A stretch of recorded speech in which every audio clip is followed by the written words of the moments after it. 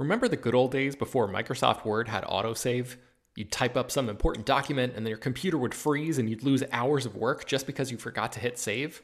Well, that's what it's like going online without ExpressVPN. Every time you're connected to an unencrypted network, whether it's in an airport, a hotel, a cafe, or anywhere, your online data is not secure. Any person on that same network who knows what they're doing can gain access to your personal data. Bank logins, credit card details, passwords, all the stuff you don't want people seeing. Unfortunately, hacking has become much easier than it used to be. People don't even have to be exceptionally skilled to do it, and there's a lot of money to be made by selling your information on the dark web. ExpressVPN stops hackers from stealing your data by creating a secure, encrypted tunnel between your device and the internet. It's incredibly easy to use. Once the app is running, you literally click one button to get protected. And it works on your phone, laptop, tablet, and more, so you can stay protected on the go. I've been using ExpressVPN for a little while now, and I can rest easy knowing my info is safe and secure. I've heard horror stories of people who've been hacked, and it sounds like a massive pain to try to get any resolution in the aftermath, so I am not interested in finding out what that process is like. Secure your online data today by visiting expressvpn.com/film. That's expressvpn.com//film. And you can get an extra 3 months free. expressvpn.com//film. Hello, everyone, and welcome to Slash Film Daily for Friday, March 19th, 2021. On today's episode, we're going to have a spoiler-filled discussion about The Falcon and Winter Soldier, Episode 1, New World Order. This is Slash Film Editor-in-Chief Peter Serrata, and joining me on today's podcast is Slash Film Managing Editor Jacob Paul. Hello, hello. And Senior Writer Ben Pearson. Hey, what's going on? Okay, so we don't have any emails this week, but feel free after listening to this episode. If you have questions, comments, concerns, did you see any Easter eggs that we might have missed? Any speculation that you might have? Send it to me at peter@slashfilm.com. I can't promise you that we'll read it in an upcoming episode because, by next week's episode will air and that might invalidate some stuff. But, we will read each and every one of your emails. I promise you at least that, and we will feature some of the email. So please, if you have any theories, Easter eggs, speculation, or whatnot, send it in to us. Okay, let's get into our brief reactions. I know Jacob and I have both given our kind of like spoiler free reactions on the water cooler, and we'll reiterate some of those points in a second. But Ben is the only one I have not heard from because I think you watched it this morning. Yeah, I actually got a screener, so I watched it yesterday afternoon. Oh, okay. So what did you think? Better than I thought it was going to be based on the trailers. I think a lot of people expected it to just be sort of like an empty kind of show, a little bit of like flashbang action, and that's kind of it. And I was surprised to see that, while we do get certainly more of that than we got in the early episodes of WandaVision, there actually does seem to be like some real meat on this bone. So I was pleasantly surprised to see that. Well, very cool. I think I said on this week's water cooler that I was most surprised that the action was as big and just in scale, and it felt like a Marvel Cinematic Movie or Marvel Cinematic Universe action sequence in like just how ambitious it is. And I'm just like happy that we're getting to connect with these characters on a more human level. And deal with all the stuff that like we usually kind of fast forward through in the movies. You're usually fast forwarding to the next action scene, and we don't really get to deal with like how these people as humans are dealing with all these things that, there's all this interesting stuff going on in this world, and not just the world but to them personally. So I'm excited about all that. Jacob, what was your brief reaction to this first episode? Yeah, I talked about this on the water cooler first time I could. I think it's a really strong start. I think the episode suffers a little bit from being part of the big, long movie approach, which we can talk about, in the episode ahead, where it feels less like an individual episode and more of half of a first act. And some people like TV like this. I think it's very much a Netflix approach. It's not one I always like. So I feel like it's really hard to talk about. It was even hard for me to write my review that's on the site right now, of spoiler-free, Thursday review, not the spoiler-filled Friday review, because it's not clear what the show is going. Sam and Bucky, Falcon and Soldier, don't even share a scene in this first episode. It's still setting the stage. But I found myself really drawn to the character stuff. I found myself really drawn to the story of Sam and his family, and how being an Avenger does not change the fact that he's still a black man in America. And the show directly tackles that. I like how Sebastian Stan is allowed to do what he does best, which is brood. He's one of the best brooders in the business. And there's shots of Bucky brooding in his apartment, and brooding in alleys, and brooding in bars, and brooding with people. I am really excited to get to know Bucky and Sam, and the show comes armed with us already having an affection for them, so it's ready so we're primed to like them. So even though the action is impressive, I am more impressed by how this is a character-driven episode about two characters who feel lost in modern America. Yeah. Oh, another thing I wanted to mention that I didn't mention before is I'm also kind of excited that this seems like it's going to be hour-long episodes. Not they're going to be 60 minutes long, but the running time for this episode, what was it, like nearly 50 minutes long? Yeah, or something? 47, I believe, is what it is. Yeah, and coming off of WandaVision and even both seasons of The Mandalorian, like they've kind of hugged the 30-minute time limit. Some of them have gone a little bit longer, but I'm happy that, especially with this show, because we're only getting 6 episodes, as with WandaVision we got 9, I think. Yeah, 9. I think it was 9, yeah.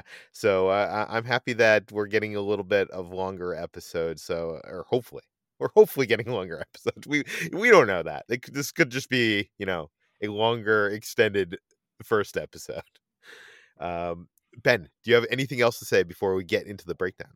No, I think we'll cover it all along the way. Yeah. This episode is titled New World Order.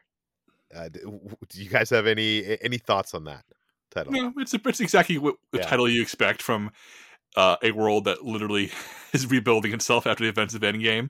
And as we see, as we're told, and as we see, the world has fundamentally shifted in how its makeup, and how people view the world, and view borders, and view who's in charge and who should be calling the shots. So it feels like the right title with no real secrets attached to it. It's also an interesting meta title, considering that this was supposed to be the first show back. So this, this is the new world order for Marvel properties. Like, this was supposed to be the kickoff of the Disney Plus MCU era.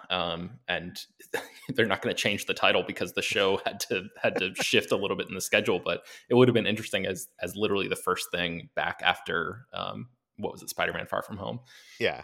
And I like that it's not just New World Order for like the world, the larger world, and what's going on with the everybody trying to figure things out, but it's also a new world order for our two main characters, and like them having to figure out their place in this post-blip world. Okay, let's start. In Endgame, Steve passed the torch to Falcon, giving him the shield, and the show seems to be Falcon grappling with the responsibility of filling Steve's shoes. And it opens with the scene of him.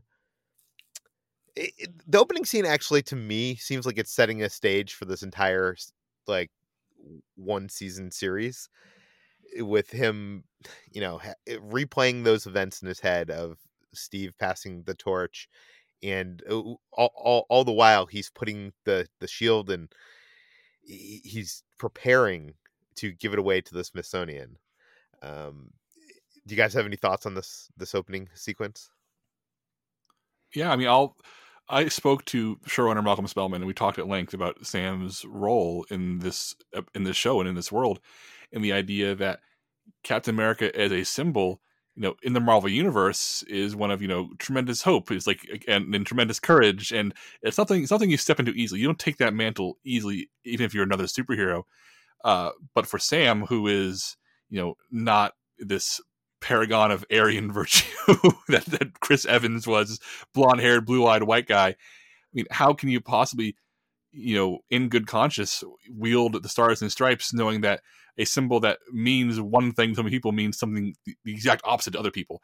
And even though it's only on the edge of this episode, Sam never comes out and says it. It is so heavily implied that, why would a black man want to wear the Stars and Stripes? And that is a really compelling idea, especially in the post-Black Panther world, where Marvel has shown itself willing to talk about this stuff pretty bluntly. And I imagine we'll hear more about this more directly, spoken out loud in the future. But it's very clear that this is not just Sam Wilson being, oh man, I'm no Captain America. It's him saying, what is Captain America? What does this actually mean? And how can I represent that. And that to me is perhaps the most interesting angle of this entire episode so far. Yeah, and Jacob, you had this very good interview with the showrunner. We're going to run that at the end of this episode, so stick around till the end because you're not going to want to miss that. But he speaks a lot to those points. But I just think it's interesting that they opened with this scene because right from here we get this. Is it a flashback to this mission sequence, this action scene? I'm not quite sure if it's a flashback or because it seems like he's like getting ready to go to the Smithsonian. He's like putting his suit on and he's getting the shield ready to. But then we cut to the scene where he's on a mission to stop this terrorist group called the LAF. Who do you guys know? Is this a flashback? I watched it twice and I couldn't tell. Yeah, I don't know. I think maybe they just wanted to sort of subvert expectations a little bit and have a sort of quiet opening and sort of touch on it, even though I think it's silent. I don't think Sam actually says anything in that very opening where he's just like ironing his shirt and putting stuff on and looking at the shield and all of that. I think it just is a smart way to just by like Sam's face, by the facial expressions of Anthony Mackie, you can kind of see him grappling a little bit. I think it's just a smart way to sort of lay that groundwork for like those bigger ideas that are explored in the show instead of just kicking it off with this big action scene that comes, just a few minutes later. I think it's just a quick little, I still don't know if it's exactly a flashback or if this takes place, in between, like where exactly this falls on the timeline. But yeah, I just think it's a smart like narrative structural decision for the overall tone of the episode. Yeah, I wouldn't be surprised if they filmed it so that the entire opening scene was the Smithsonian stuff and the action came after that. And they found in the editing room that they wanted to get the action out of the gate, so they spliced it this way. I feel like it's, even if it's my guess would be that it's not like an intentional flashback. It's just a case of them realizing we have a powerful opening scene, then a lot of chatter with a lot of people around a museum, as opposed to getting you into the action. It really feels like a editing post-production choice, and actually it's a question we should ask the filmmakers. Should we interview them again? I was actually going to suggest the opposite, Jacob. That yes, it was a decision made in post-production, but I was going to suggest that action scene was what originally opened the show, and then it goes into the Marvel Cinematic intro, which there was no cold opening for this, and then it goes to him going, that scene and him going to the Smithsonian, which is what I was going to originally suggest. But yeah, I'm wondering what the choice is, because it does seem like a post-production choice. I would guess that this is not how it's written, but I could be wrong. Okay, so they're going after the Falcon has this mission with this terrorist group called LAF. I guess they're called Laugh. I don't know. But the interesting thing here is this group includes this guy named Batroc, who we've seen before. We saw him in Winter Soldier. Yeah, I want to ask you, Ben, if Ben, since you're not as obsessive about Marvel as Peter and I am, did you recognize the lead terrorist as being the same bad guy from the opening scenes in Winter Soldier? Absolutely not. No. I will say I am obsessive, and I did not the first time I watched this. Oh, I totally did. I'm the guy who absolutely noticed his as known in the comics, Batroc the Leaper, whose power in the comics is he jumps a lot. He's just a terrorist. Yeah, so he was in that scene in Winter Soldier where like there was this French pirate mercenary who was hired by Nick Fury in this whole convoluted series of events, but whatever, to hijack the ship it was a cover as another cover to uncover classified info.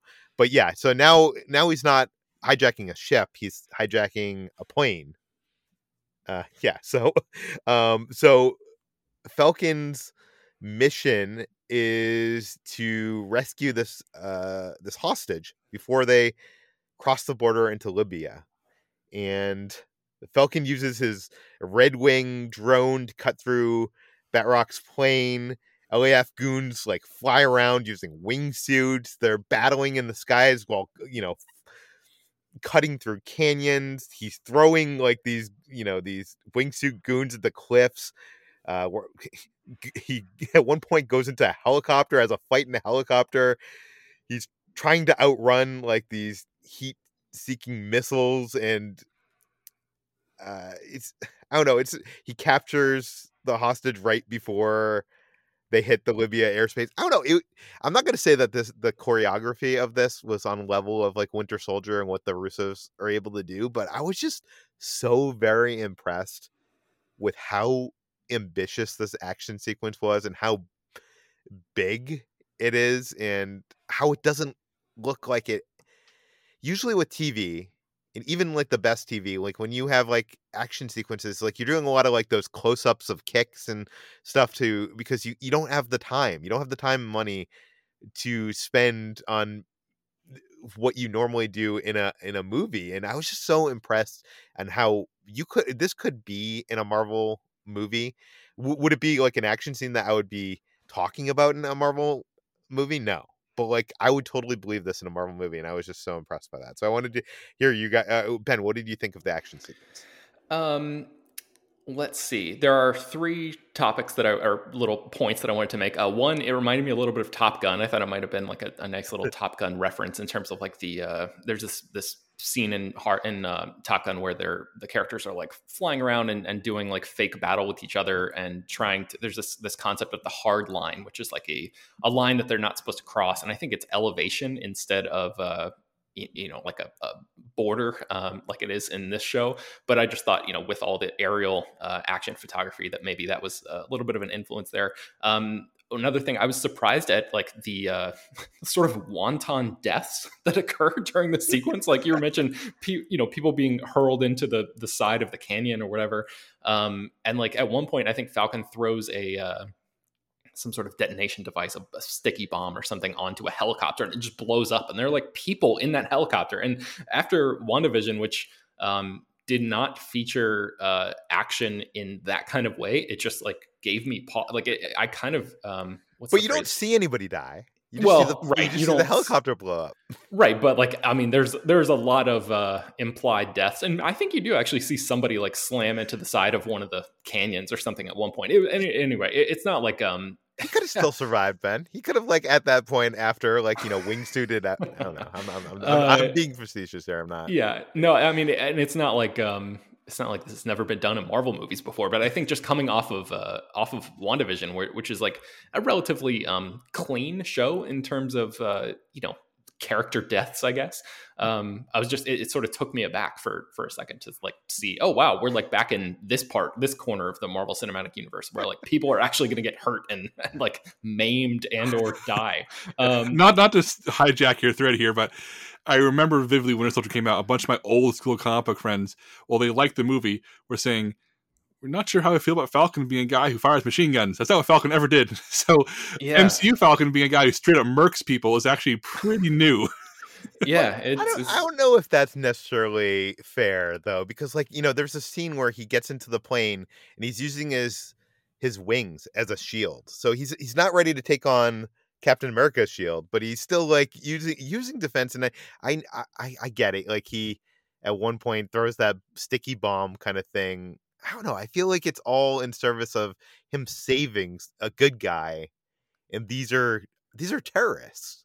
Yeah, no. I mean, I don't question the motivations. And again, like this kind of thing would be is in like every single action movie ever, and I don't like blink an eye at it. I think it's just the transition from WandaVision to this kind of like was like, oh, that's notable. We're back in this part of Marvel. So I just wanted to mention that. And then the third thing is like, as interesting as some of this is, there is a little part in the back of my head that's like, really, we're doing another trench run? Like this is the thing here.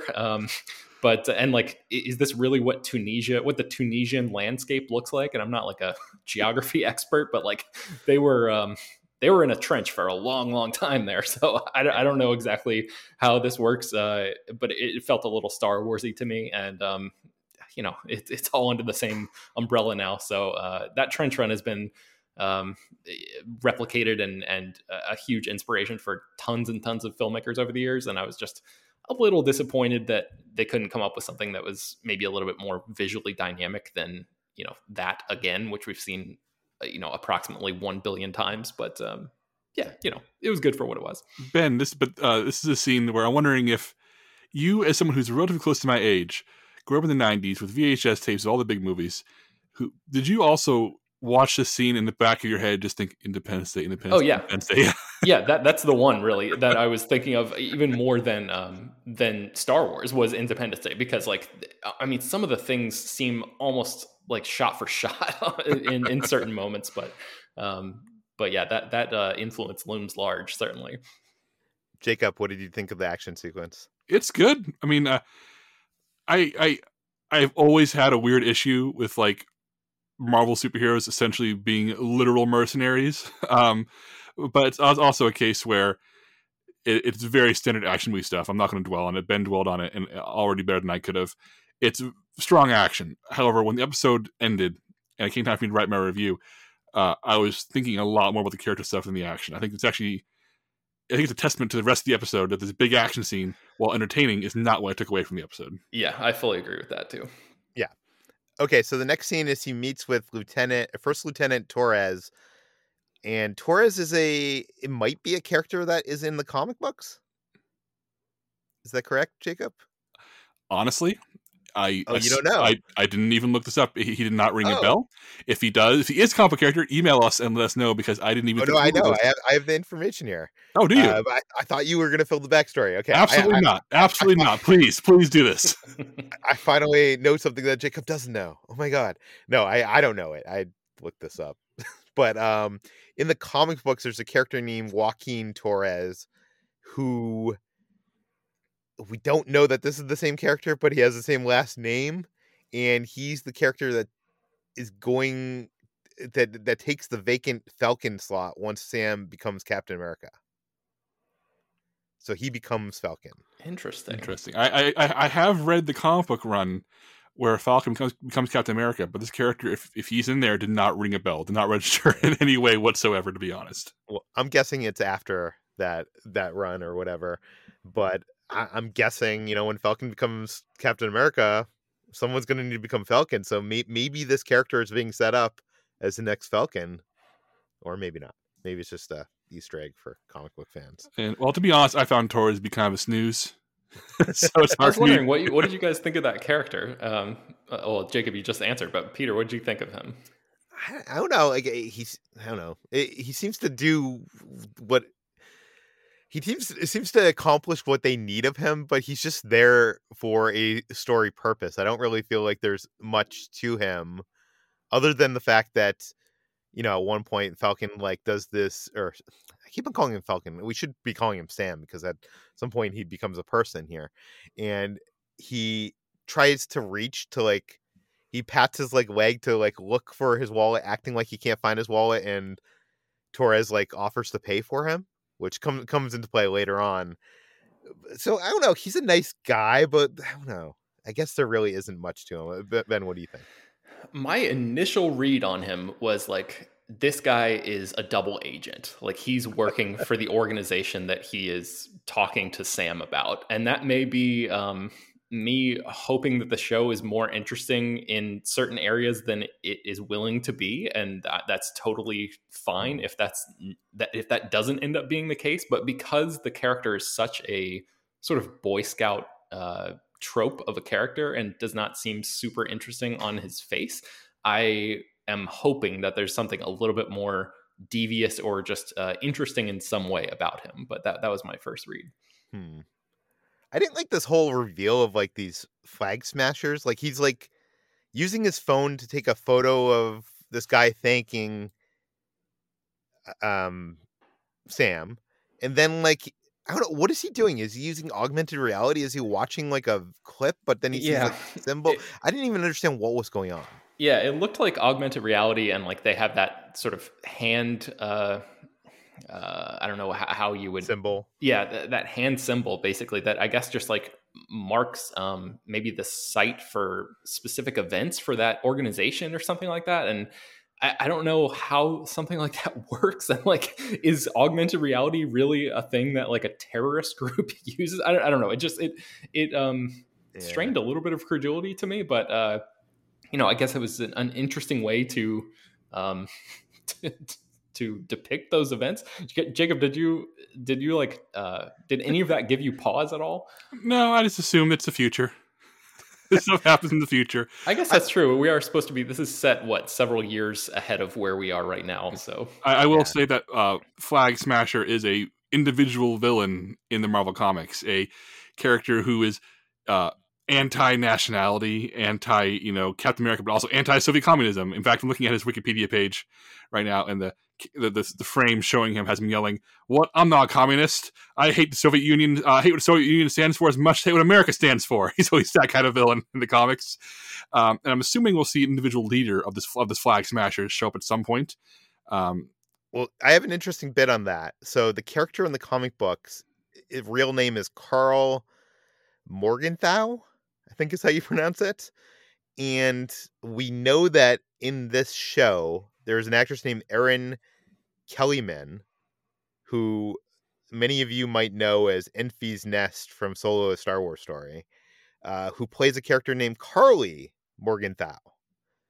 So I'm wondering if they've changed the leader of this group from this guy named Carl to this woman named Carly, and there's going to be a little bit of a swerve there. I don't know. Is that too much of a... No, I think I was hedging my bets to mention I knew she was cast too. I wasn't sure which one to say, but we're here now.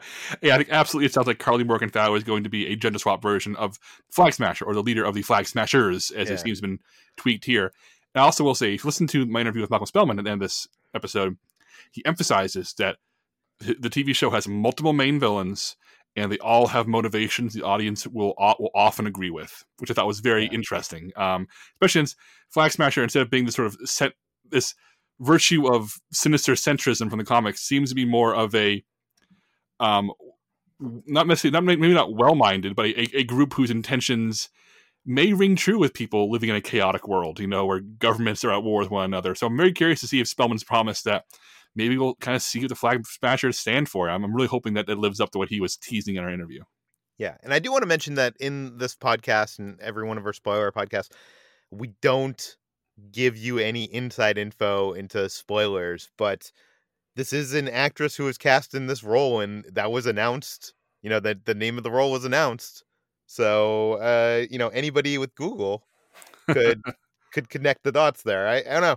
I mean, she could still be the daughter of the leader of Flag Smashers, right? I feel like if you cast her, she's a very talented, interesting actress. If you cast her, you make her the lead villain, man. You put her in a costume. You let her punch Falcon Winter Soldier in the face. That's what I want from that. Well, Torres tells Sam that the Flag Smashers are a terrorist group who thought things were better during the blip, and they want a unified world without borders. I think this is like a very interesting idea, and I really wish there was a way for us to explore what would happen to this world if the blip actually happened. Like, I feel like Marvel could do a TV series, like an anthology series, just exploring that in a non-superhero way, because I don't know, there's so many interesting things that could happen during that time, or when people come back, like the people that the have-nots that somehow get more power out of it now, are they thrust out of power because the people that were above them come back? Do you know what I mean? Like there's interesting things to explore there. What do you guys think of this idea of the group of Flag Smashers?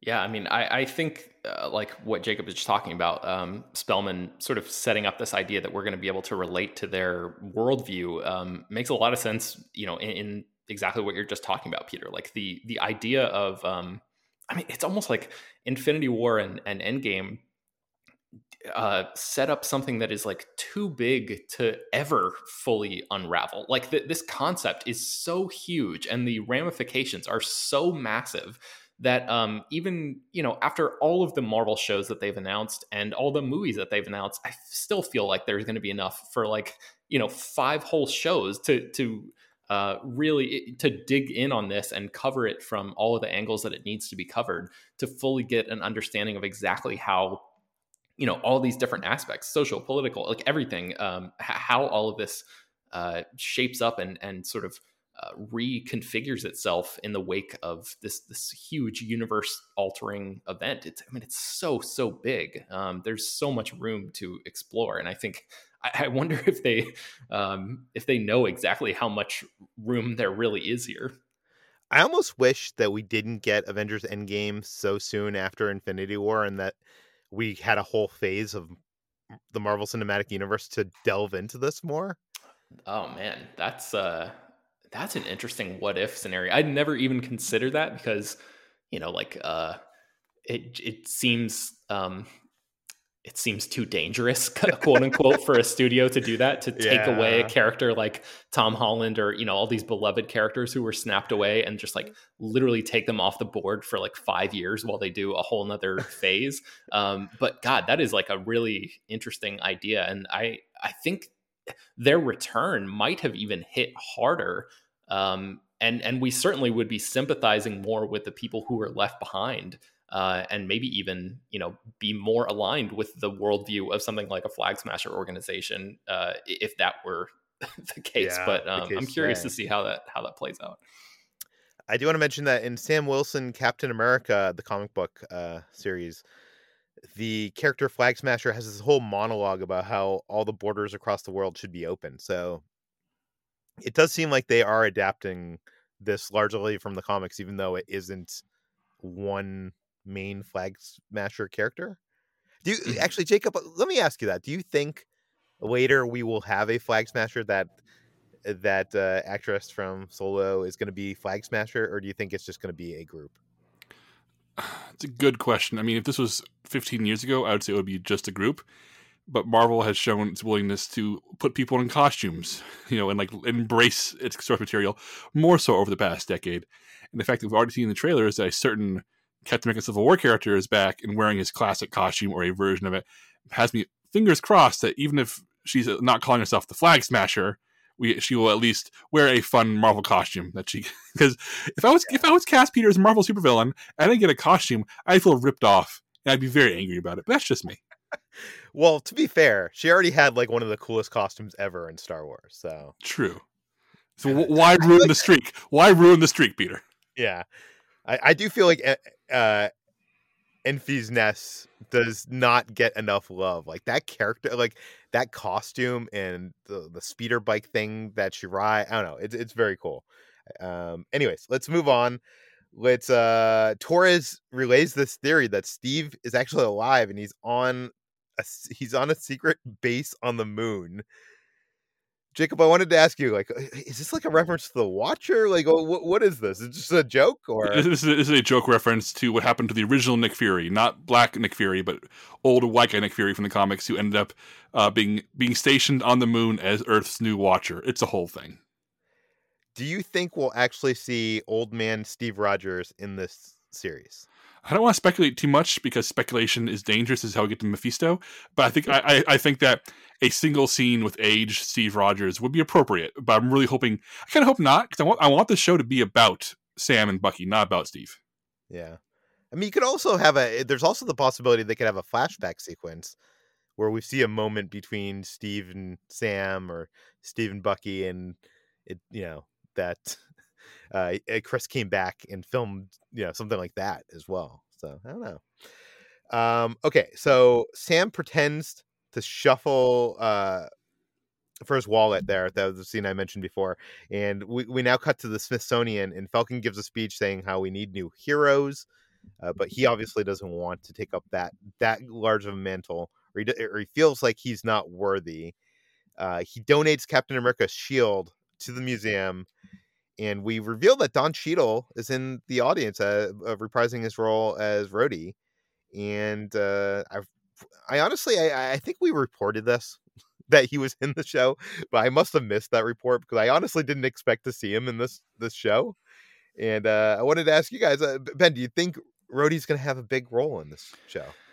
No, because there's that what is the armor wars or whatever the upcoming Marvel Disney Plus show is, that I think he's going to be more centered in. So I feel like he's just going to be sort of more of a bureaucratic, like political figure who just maybe pops in around the edges occasionally. I would be surprised if he like factors heavily into the action here. Okay.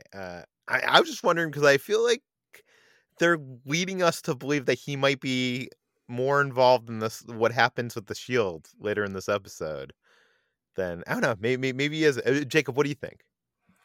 No comment, because I cannot imagine Rhodey being on board with Okay. with any of this. I want, I think Rhodey's going to pop up, wish Sam good luck a few times, and vanish to the sidelines for the rest of the series. I really, Peter, I really just think it's the idea of like these two black men standing together and like looking at, this wall of imagery of, a white Captain America, and like just the juxtaposition of these two guys who are, very much like in the system, so to speak, the governmental structure, power structure, but they're black. And what does that mean? And like, I just think it's a representation of some of the ideas that this show is sort of toying with a little bit here. Fair enough. Okay, so they walk through this Captain America exhibit, and this is the same exhibit or a evolution of the same exhibit that we saw in Winter Soldier. And Rhodey asks Falcon why he didn't take up the mantle, and Falcon just said what was his response? Just that like he didn't feel worthy or something. And Rhodey says that the world is a chaotic, broken place right now, and it basically alludes to like we need you to take up the mantle, but it's obviously not happening.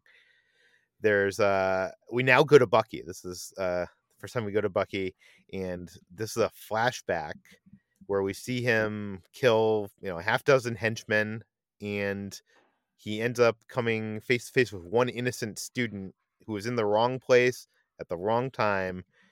And this was like when he was on one of his old he was being controlled by Hydra, and he was on a mission, and he ends up killing this young student, and he wakes up from this nightmare in his apartment, which is very, I think, sparse might be the word. There's really not much in his apartment. He's sleeping on the wooden floor. And there's something I wanted to mention, because if you go back and rewatch Winter Soldier, there's like this interaction between Sam and Steve when they first meet in Winter Soldier. Sam was running this Veterans Association group, and they have this bonding moment over this conversation about how soldiers usually find their beds to be too soft when they come back to civilian life, and how they tend to like be more comfortable sleeping on the floor. So I don't know. I thought that was a cool throwback to all that. And honestly, I don't know about you guys, but I wasn't expecting this show to be so much of like a sequel to Winter Soldier. Yeah, even the visual palette, the washed out gray, that old school thriller look, it makes it feel like it's very much a cousin or a sibling to Winter Soldier in a lot of ways.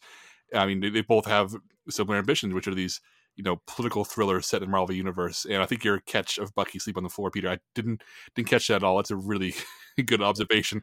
But I will say, as good as Sebastian Stan is in this show, and I think he is very good, the image of Bucky waking up in his sparse apartment, big robot arm, has made me giggle just a little bit. Were you gonna say something, Ben? Well, the idea of Bucky laying on the floor, it reminded me a little bit of the Count of Monte Cristo. I don't know if you guys are like super familiar with. I'm actually reading the book, the novel, for the first time right now, but and I haven't gotten to this part yet. But I'm very familiar with like the 2002 Jim Caviezel starring adaptation.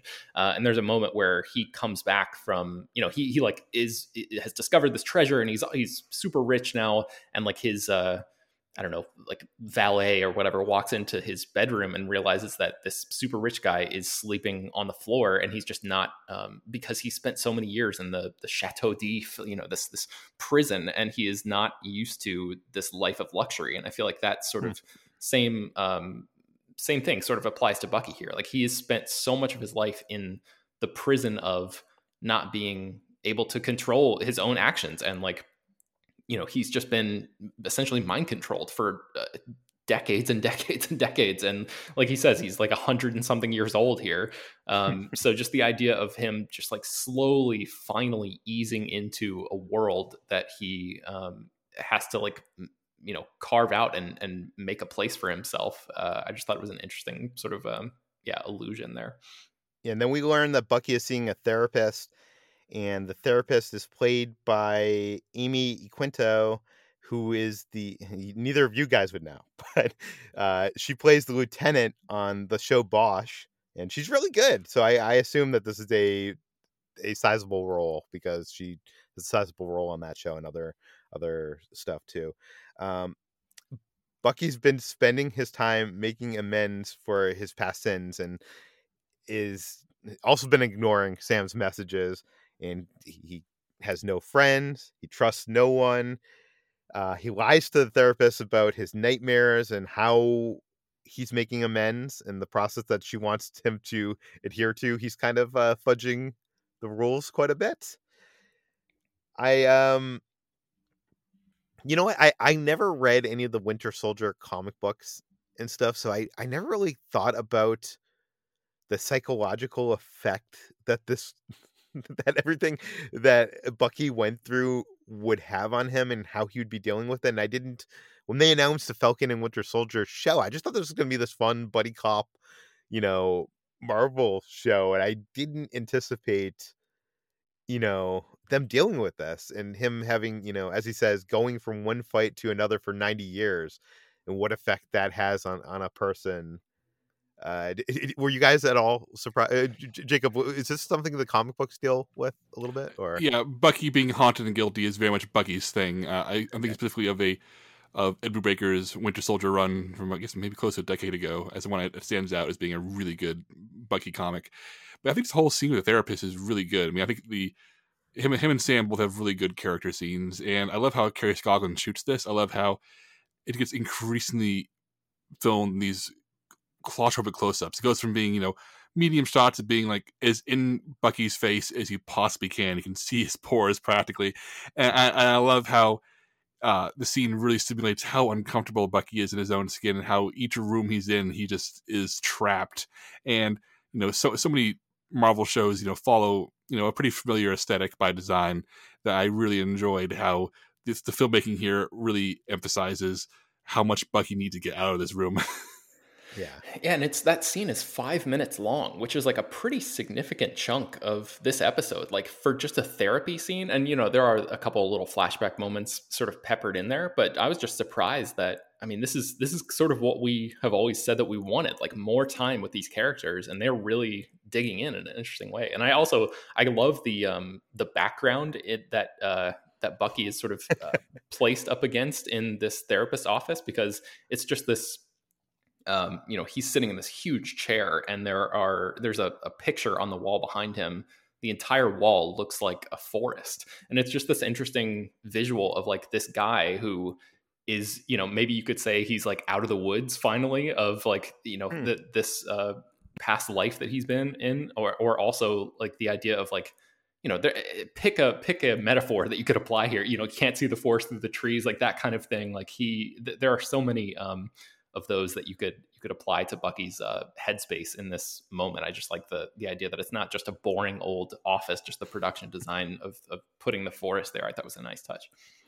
I love that metaphor. That's not something I even thought about. I just thought about when I was a kid, I used to go to this dentist, and one of the walls was just like this big, gigantic photo of the whole wallpaper was just a gigantic folder, like a photo of like a tropical paradise.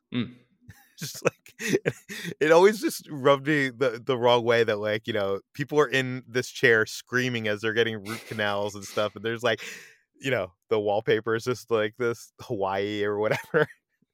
But I know I like that metaphor quite a bit. Okay, we do see a list of names of people that he needs to make amends for, and I'm not going to go down the whole list. I'm sure you could look online. There's people that have done the research, and there's a lot of Marvel Deep Cup references here. Like there's the family of the Red Barbarian. There's Agent Hauser. The one I do want to bring a spotlight to is H. Zemo, and that's Baron Zemo. That's the character played by Daniel Bruhl, who was seen in Captain America Civil War. And I think he has a big role in this series. Is that correct, Jacob? Yeah, he's been all over the trailers, all over the marketing. In fact, he was very much positioned to be the lead villain. So the fact that he's not, seen or mentioned by name in this episode is very interesting. But Zemo is traditionally a main Captain America villain. So in absence of Captain America, there's his two best friends. So I think we'll be seeing the return of Baron Zemo very soon. How do you think he's going to play into this show? I have no idea. I could have made a guess before the series started, but now that I've seen this episode where it's going with the Flag Smashers, with the final moments, where they introduce a new character, I do not know how Zemo fits into this, other than an agent of chaos out for revenge against everybody who hurt him at this point, namely the American government. So we'll see. I do wonder if his revenge will be against Bucky and Sam, or if he's just going to target the symbol that is Captain America for being the guy responsible for his downfall in many ways. Yeah. It's also revealed in the scene that the United States has given Bucky a pardon for all the killing and all the espionage, all the stuff that he's done, which seems like a big thing, but I guess, the world's changed after this blip, so. Peter, we need as many superheroes as we can. They're all dying like flies. Yeah. Bucky does have one friend. It's Mr. Nakahima? Is that how you pronounce it? His name is what is his first name? I wrote it down here somewhere. I think it's Yori. Yori. I'll just call him Yori. He's an old man. He's still grieving over the death of his son, and we quickly realize that the death of his son that was killed is the innocent man that Bucky killed in the flashback. There's a couple interesting things here. This is something I found on Twitter. So this wasn't an observation I had, but the first scene we see of Bucky and Yori is in this alleyway in Brooklyn, and Bucky comes to Yori's aid as he's arguing with this guy in this alleyway. And it kind of mirrors that scene in Captain America, the First Avenger, where Bucky saves his weak friend Steve in a similar alleyway and somewhere in Brooklyn. So I don't know. I thought that was like an interesting parallel there.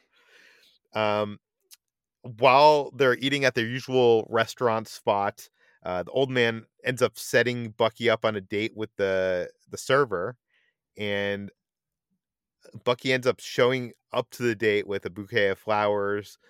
Do you think like they've had conversations about like him liking her, or like I don't know? I guess there's a history here. They keep on coming to this restaurant. What actually? Let me ask the bigger question. What do you think of this relationship between Yori and Bucky? I really liked it because it really is, the energy is two old men hanging out. As somebody who Bucky can actually probably relate to, somebody who's had a lot of pain in his life, who was in his prime, years and years ago. And it makes perfect sense to me that Bucky's best bud would be an old man who is also dealing with his own trauma and his own troubles. And I love him setting Bucky up with a server, because you definitely get the impression that even if Bucky's never said anything, this old guy is observant. He's watched Bucky, and he's watched that he probably doesn't get a lot of dates, and he's old enough to get away with the public embarrassment of trying that kind of thing. So I think it's a really fun dynamic. What about you, Ben? Yeah, I thought it was, harmless and fun. That's not, frankly, the entire Bucky subplot in this episode is not my favorite. I was much more interested in the Sam stuff that comes a little bit later on. So I was a little impatient during this stretch, but I think it's a good way. She's asking him questions on their date, and so it's a good way to sort of hide exposition and catch people up on the state of where Bucky is. So it works for me more on a, I guess, on a functional level than on like an entertainment level, if that makes sense. I don't know. I just like this relationship between the two, and I hope it's something that is larger spanning than just him eventually being forgiven. Like I don't know. It's there's something to that dynamic. I don't know what it is. I can't place my finger on it. But okay, so on this date, they drink beers and play a game of Battleship, and there's this moment, this very quiet, very quick moment that I'm sure most people didn't even give much of notice to, but I wanted to bring up here because I thought it was interesting, because this is a Marvel show. They don't need to include a small quiet moment like this in there, and I think it means something. While his date is away grabbing them beers, Bucky looks at this cat. There's this like Lucky Cat, I think is what they call him. It's one of those Japanese ceramic figurines that has a mechanical paw that keeps waving back and forth. It's like a beckoning gesture, and it's usually traditionally, a lot of Japanese businesses put it at the entrance of their businesses, and Bucky looks down at it and momentarily stops the paw from rocking, but after he stops it, it just keeps on going anyways. And I was thinking to myself, like, why is this moment here? It's more than just a comedic beat. And it occurred to me, a couple things occurred to me. Number one, Bucky is also left-handed, like the cat. And also, Bucky was created for a specific purpose, just like the cat. And like he said, he went from one fight to another for 90 years, and now he wants to stop. And there's this cat that, can't stop. It just keeps on going. I don't know. I think, what did that moment with the cat even register to you guys? I'm curious. I read his comedic beat at first, but I think I think the show invites these kind of questions more so than WandaVision did Mephisto, unless the cat is Mephisto in this scene. But I think I think between Bucky sleeping on the floor and you're reading here, there's just enough richness that, I mean, I love that there's a Marvel show that shows enough detail for us to even have these thematic conversations where it's not just perfunctory. Yeah.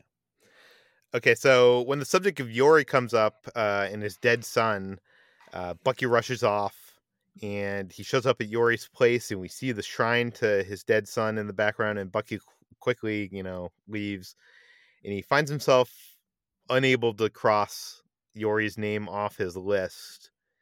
And I'm guessing this is going to become a big thing this season. He's eventually going to be able to cross that name off the list. But why not? Let's get to the part that Ben is interested in. Let's get to Louisiana, where Sam is reunited with his sister and nephew. They are hard up after 5 years. He and with Sam and many, half the world gone.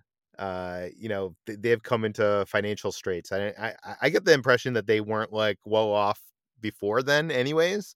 But without the help, they have kind of things are desperate. And despite his star status as an Avenger, he's unable to get them a bank loan. And I think this is probably the best scene of this episode. It's a great sequence for many reasons.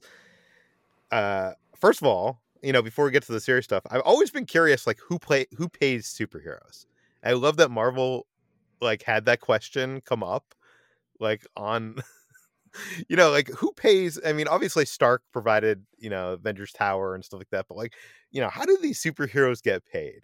Like, have you guys ever thought about that? I have, and Marvel actually has an answer at one point, Peter, which is that at one point it's established that the Avengers get paid $1,000 a week by a trust fund set up by Tony Stark, and that's why Spider-Man was so desperate to become an Avenger at one point, because he needed the money to survive. I like that. I wonder if that's ever going to come into play in the MCU, because they're doing all this work, saving our lives, Jacob. They should at least get $1,000 a week. Yeah, it's not in the Vision comic series from a few years ago, the really good one that won a bunch of awards. That's about Vision creating his own robotic family living in the suburbs of Virginia. It's mentioned that he works as an advisor to the White House, where he is showing up to essentially advise on superhero matters, but it's an unpaid position and his family is struggling. And it's an ongoing subplot about how can Vision actually lock down paid work in DC, or is he going to have to like find another way to make money? So I love that the MCU has actually finally addressed the idea of superheroism as a thankless task for people who are doing it not for the money, because holy crap, could they use that money? Yeah. And speaking to what you were talking about earlier, I think that this is a very interesting scene in a Marvel show that's clearly going to be about delving into the struggle of a Black hero in the cinematic universe of Marvel. And to add insult to injury, when the bank teller denies them the loan and still asks for a selfie afterwards. Yeah, I talked to. This is my Malcolm Spellman interview. You can hear him say it himself after this podcast. But I mean, it's just a long running thing of Black people in positions of authority, whether it be sports figures or politicians, being celebrated in one way, and then but also just being subject to the same rules that apply to other Black Americans. And you can write entire books about the history of Black families being denied bank loans, and it being put it straight up here. Here's an Avenger, here's a celebrity, a guy who walks the room and people light up and want selfies, but he still can't get that bank loan, and that is an incredibly real slap to the face. I think Anthony Mackie really underplays it here, and rightfully, and it's a really good performance choice because it's not played like as an outrage thing. It's played as Sam's been here, so many times, and maybe not denied bank loans exactly like this, but he's been in situations where the microaggressions, have piled up from a smiling face across the desk, and it's played with such familiarity, such disappointment, such here we are again. Ben, I think this is a key scene of the episode. Do you agree? Oh yeah, fully. And I mean, this is it's not only that Anthony Mackie's Sam has been there, but his sister, Sarah, who's played by, what is the actress's name? Adepero Oduye, I think is how you pronounce it. She is great in the show so far. And I love seeing that family dynamic, but like the sort of, like almost defeatist / realistic perspective that she has versus, pitted against Sam's like sort of idealism, I think is really interesting because Sam has been, in a world where, people like Tony Stark have been able to solve problems by throwing money at it and superhero teams and all that kind of stuff, but sort of returning to this grounded real world environment and, trying to like revitalize a family business is not something that like superhero powers can really help with. So I just thought it was a really, really interesting, like especially human moment in a show that is supposed to be about superheroes and people with metal arms and all that kind of stuff. And I just thought it was hopefully a window into the type of treatment that we're going to see throughout the rest of the series. Yeah, I'm hoping this isn't just backstory. I'm hoping this delves further into, I mean, judging by your interview, which everybody's going to listen to later. Yeah, you really should, because Malcolm Spellman, I was skeptical about a lot of this stuff, and unless he was overselling himself, overselling the show, he made clear this is what the show is about. The show is about the anxieties you feel right now in 2021, but in the Marvel Universe. So I'm really hoping this is just the tip of the iceberg. Okay, I have a little funny nitpick here. So you mean to tell me that this loan officer has not seen an influx of blip people come in looking for loans? He seems like so surprised that this person who wants a loan hasn't worked in 5 years. Yeah, that was a weird line where he's like, I'm not seeing anything for the last 5 years here. And Sam's like, yeah, I've been gone like, all these billions of other people. I just thought that might have been a way for the show to really hammer home to play to the back row of the crowd. Like, hey, we're in a post-snap world kind of scenario. And it did read as like a tiny false note within this larger symphony. But yeah. Yeah, it's not that much of a nitpick. It just, I don't know, it struck me as strange the way it was written. But okay, so Sam tries to fix his family's boat himself and is unable to do so. He can save the world, but he can't save his family's business. And we go to Switzerland, where Torres attends a flash mob meetup for this group of flag smashers. And he tries to learn some more, or make some arrests, or whatever he's trying to do. I don't even know what he's trying to do. But does Torres seem incompetent in this scene? He seems really incompetent. Yes, but also he comes face to face with some mass terrorists who seem to have superpowers. I don't know. I feel like if you are a member of the military or of a Secret Service organization of some kind in the Marvel Universe, you've had over 10 years now to get your act together when it comes to knowing how to confront people in masks. I feel like he's acting like this is pre-Battle of New York bullshit, as opposed to somebody who should know what he's doing. Yeah, I think that whole character is supposed to just be like the audience surrogate, and it sort of is a weird line to draw when like he's an armed forces officer of some kind. So like theoretically he would have all of this all of these skills and training and all of this kind of stuff, but also he's supposed to be like gee, I'm in over my head in this situation, just like any of you would be if you were to step into this kind of environment kind of thing. So it's like, what exactly are we doing here? What's going on here? Yeah, Sam's like, aren't you supposed to be like just looking at them on the internet? Like, why are you there? But I did mention that they like seem to have superpowers. Do they have superpowers? How do they have superpowers? Or is it just that one person who has superpowers? Because it seems like just that one person has like super strength at least. I don't know, Jacob. What did you think about that? Jury's still out. I have no idea. I don't think when they're like handing out those masks that the masks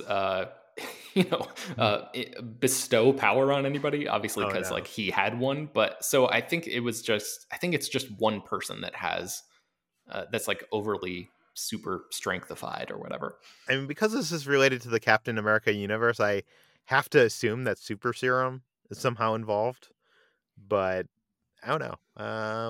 I guess we'll learn in the upcoming episodes. But Torres FaceTimes Sam and shows him the footage of the altercation. And just then on TV, there's a press conference in Washington, D.C. from the Department of Defense. And the announcement is of a new Captain America, a symbol to inspire and protect. And out comes actor Wyatt Russell, who you might remember from 10 Cloverfield Lane. What else is he in?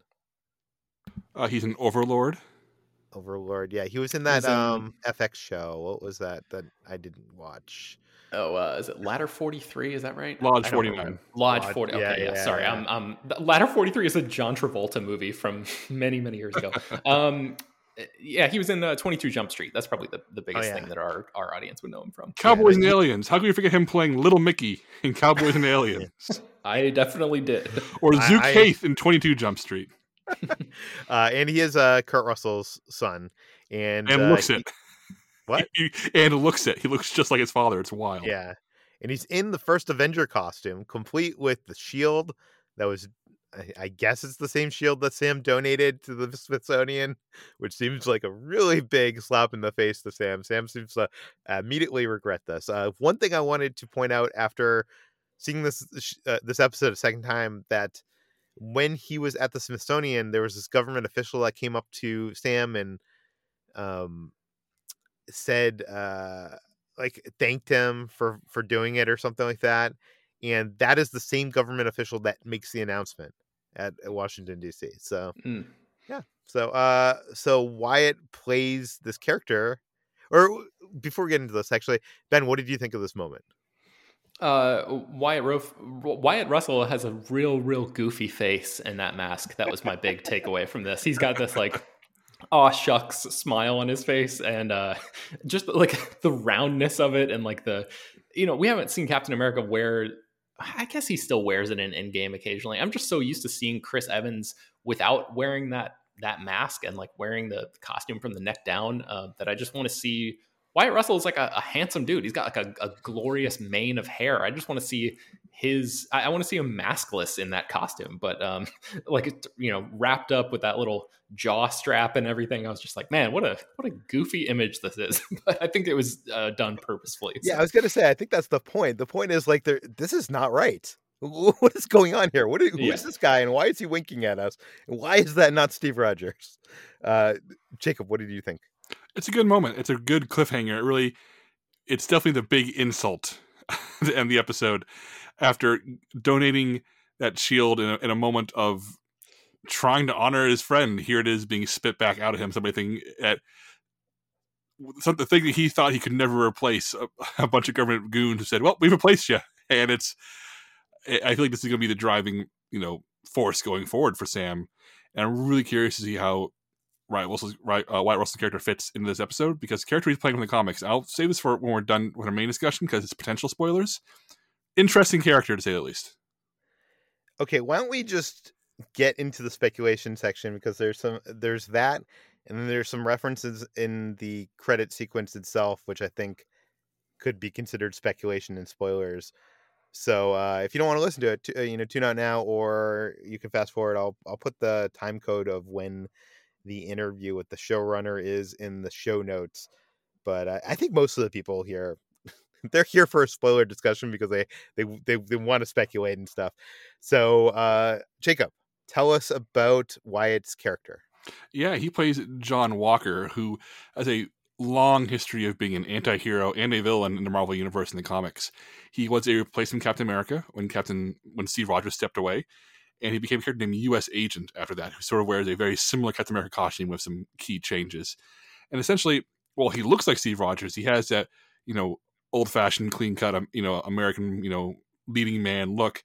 He is a much harder-edged person with really broken morals. He fights like Batman in that it's just take no prisoners. He does not pull the punches like Steve does.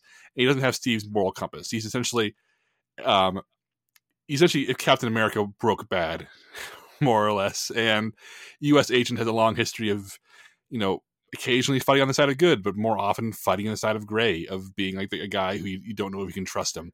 And he's a really interesting character because he represents what a lot of people think America is, which is this sort of all stars and stripes and bluster, but behind the scenes, breaking arms and legs and hurting people and causing more damage than he is saving. So John Walker seems to be at least the third villain of the show, next to the still unseen Baron Zemo and the Flag Smashers. Yeah, and then the credit sequence has like some imagery that it has a bunch of references in it. One of them is a reference to the Power Broker. Do you know who the Power Broker is, Jacob? Do you have the backstory on that? I know it's a scientist, like a villainous scientist, and they created like super soldiers, but I don't know more than that. Once again, Peter, my Marvel knowledge is slipping here. I cannot tell you who the Power Broker is. I just pulled up his Wikipedia page so I can tell you next time. Honestly, sorry to put you on the spot, Jacob. Oh, no, I'm happy on the spot. Now the listeners will now know that my Marvel knowledge only goes so far. And it turns out that WandaVision and Falcon Winter Soldier are the points where the Marvel Universe has officially spread out wide enough that I am now unable to tell you much about certain characters. Yeah, well, I know this character was rumored to appear in the show. I don't know much more than that. I'm sure we'll find out in the weeks to come. And there's a brief shot of Carl Lumbly, who is believed to be playing Isaiah Bradley in this show. Isaiah Bradley is from the comics, was the first Black Captain America. Yeah, this is a storyline that I'm very curious about because there is a long, true history of Black soldiers, especially during World War II, being used for really ugly experimentation and really horrible mistreatment. And the idea that the first Captain America was not Steve Rogers, but a Black man who was experimented on is something that really rings true with actual history. I remember when Winter Soldier came out, there were so many people who cried foul about how Operation Paperclip can't be a real thing. Why would America hire Nazis after World War II to bring them to the fold when that actually happened? Like, that was Winter Soldier referencing actual events, but like adding fictional characters into it.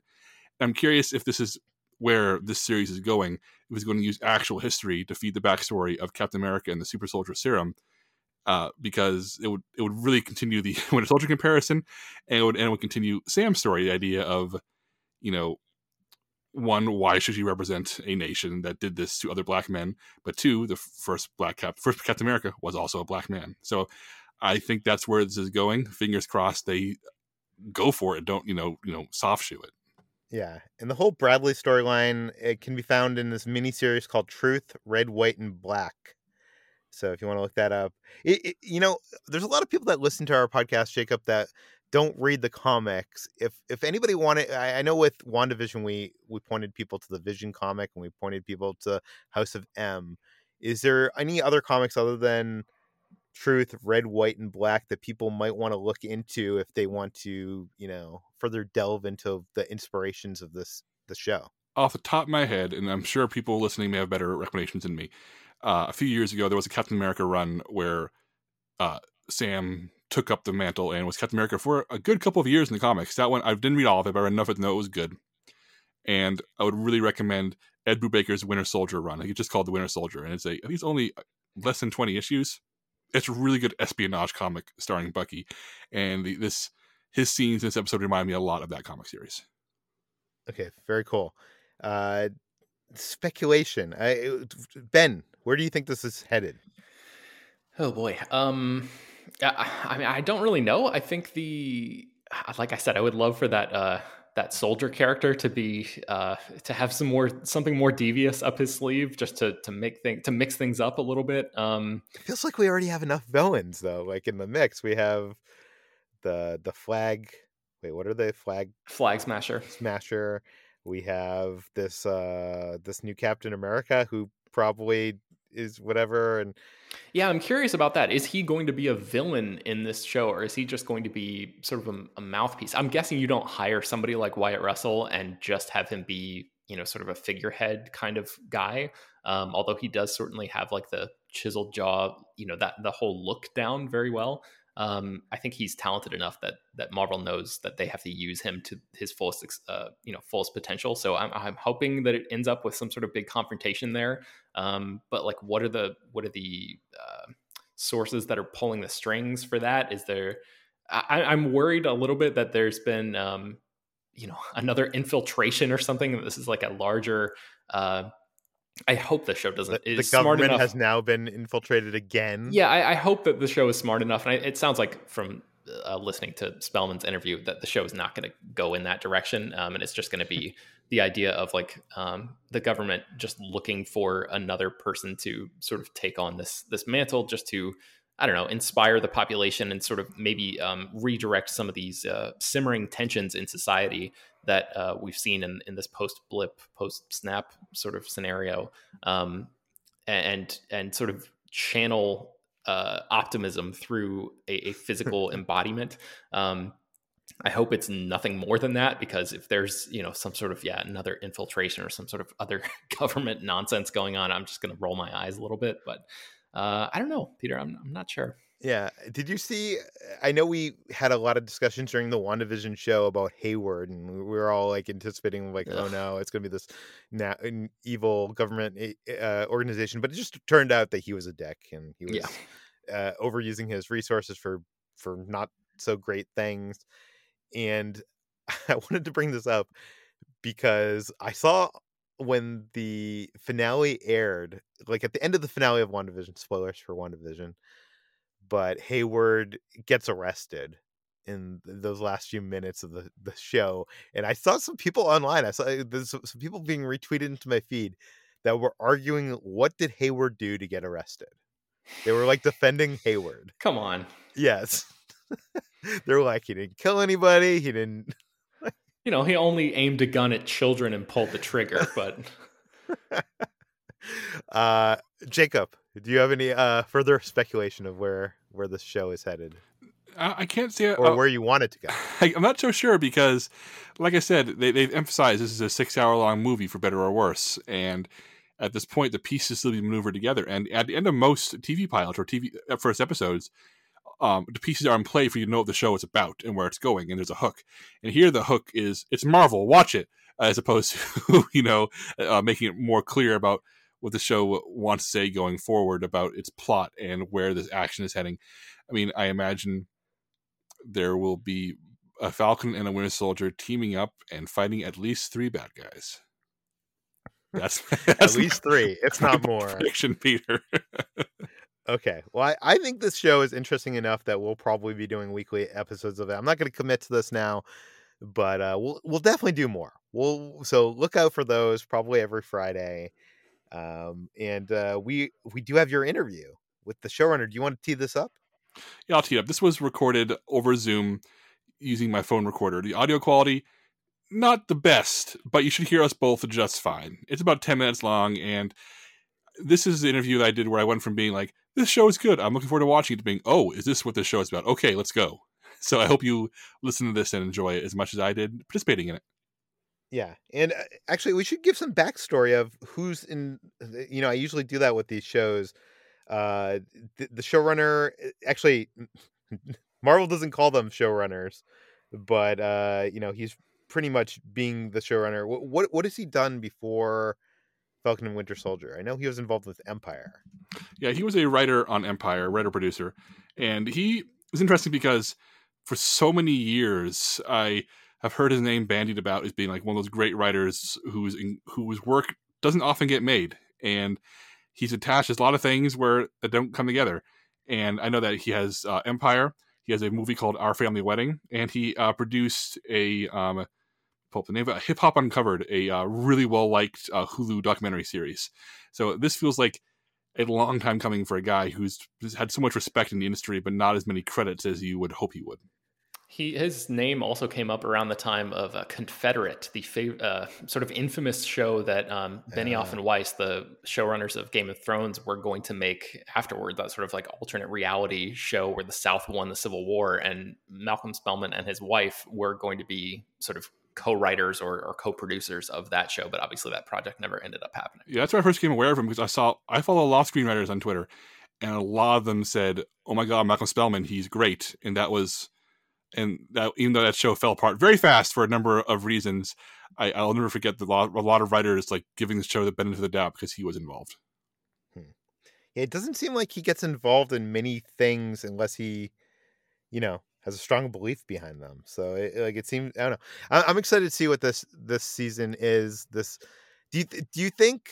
I know it's probably way too early to tell, but do you think this is a one and done miniseries, or do you think this is being set up so they could have additional series? I think I speculated in the past that they could end up doing Captain America and the Winter Soldier as like the sequel series to this. Yeah, my guess is that we'll never see season 2s of these Marvel shows, but we will see follow-ups with different titles. And I think that's probably what will happen here if it happens. Okay, so here we're going to run the interview with showrunner Malcolm Spellman. All right, hi, nice to talk to you. The first episode is terrific. I hope you're proud of it, because I really enjoyed watching it.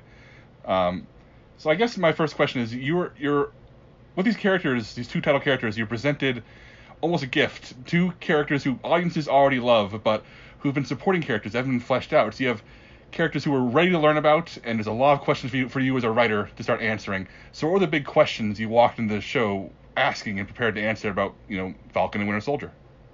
What I loved about it is all the stuff we wanted to tackle to the characters was apparent and boxed up and ready to unpack, meaning this. We know Bucky has done awful stuff for the last 85 years, right? And we know that he has been manipulated and hasn't been in his right mind. And we know that he's never really had a second to breathe or become an actual human being. The audience knows that also, right? On top of that, Bucky is 106 years old and has never been present in one era long enough to be of that moment. So the out of placeness for him is extraordinary. And again, the audience knows all that. So for us, what we wanted to tackle with him was obvious, and it allowed everybody to deal with character issues in a very human way with a shorthand that the audience is going to have. Same thing with Sam. The reason I came to this project was the idea of a black man confronting that shield and that stars and stripes, right? And the ambivalent feelings I would have about it, you know what I'm saying? Obviously Sam would, and that wasn't lost on Mackie or Nate Moore, who was our Marvel exec. And we knew we wanted, when we dove deep into Sam, we wanted to position him in a way that felt relevant to today, so that journey about whether he says yes or you've seen the pilot or no, you know what I'm saying?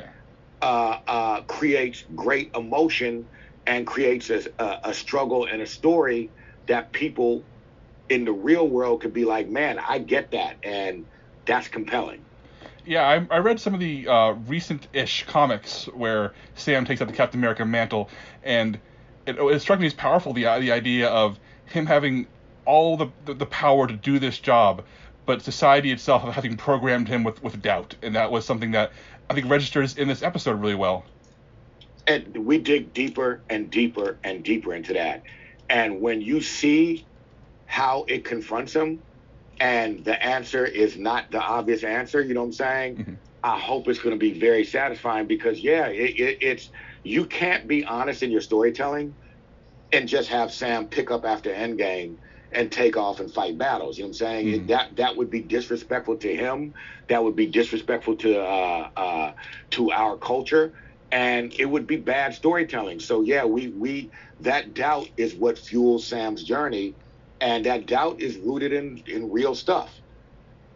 Yeah, and there's a scene in the episode. I don't want to go too deep into details if people haven't seen the episode yet when they'll read this, but where we see Sam is treated as a hero in one moment, then by the same person is disrespected in a really microaggressive way. And I keep on thinking of athletes who are celebrated but then told to shut up. Is that what you're going for in those scenes? Yeah, I think it's even more common than that, but that's but several people have made that exact comparison. Mm-hmm. I do think you can see everyone from Skippy Gates to Barack Obama to every one of us who's black in day-to-day life have those experiences. Mm-hmm. And when you think about the fact that senators and judges, no matter how powerful or athletes, no matter how famous they are, have this basic common confrontation that's based on identity and race, we knew it was going to resonate. And again, how could you ever write the Sam character going to get a loan without dealing with the reality of what happens when black people try and get loans? Yeah, I mean, look, I'm not going to sit here and be like, I'm the whitest white person in the world, and I'm trying to do my best, and I think it's incredibly responsible and exciting to see a Marvel show tackle this head on. I mean, was that part of the initial pitch? Did you come and say, this is what I have to do right now? And like, were there any speed bumps along the way, or is this always packaged in there no matter what? Marvel knows what they're doing, and the moment from when I first walked through the door, I knew that was stuff I wanted to deal with this character. That's why I was excited. That's why I was passionate.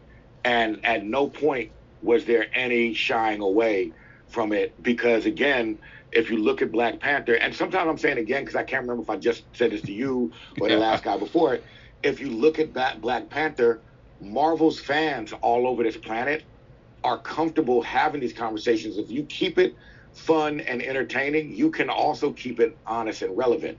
And Black Panther proved that. Yeah. And the episode is, by the way, so did Captain Marvel. It just, yeah. And this episode, the first episode, the one I've seen, is full of wonderful little details. They keep like nerds like me just like looking at this world and excited about what's going on. All these little questions like, do Avengers get paid? What's it like to come back after 5 years of being vanished away by Thanos? It's a lot of really fun world building in detail. How'd you work that into the script and into the world? What were those conversations like when you first said, okay, what does the world actually look like after Endgame? It was, so we knew this. The world, if you think about 3.5 billion people disappearing for 5 years and then coming back, you have a global problem that everyone has to deal with. And we knew we wanted that to mirror what's happening today in our world, right? That creates a commonality. The bank scene, a lot of people are responding to that and just that logic. And it's interesting because that conversation, the way Marvel works, there's a collective of creative people up there, right? And so at times you're dealing with people who have worked on every Marvel movie on one specific scene. And that bank scene and the groundedness of how it functions, that went all the way up to the top, a bunch of voices firing. So it was a surprisingly intense back and forth with a lot of people about what details matter to them and how we quantify it, on top of that, the more socio-political issues, more social issues of black men getting a loan. So yeah, no, it's funny. That was a lively debate. Speaking of, I'll go into the social political thing again. Like, I feel like he's only hinted at in the first episode, which we've seen, but Flag Smasher certainly seems like a villain that some people will be ready to rally around in 2021. Was he like always a character choice you want to make sure you introduce early and paint as a character who you kind of understand why people would want to follow that lead?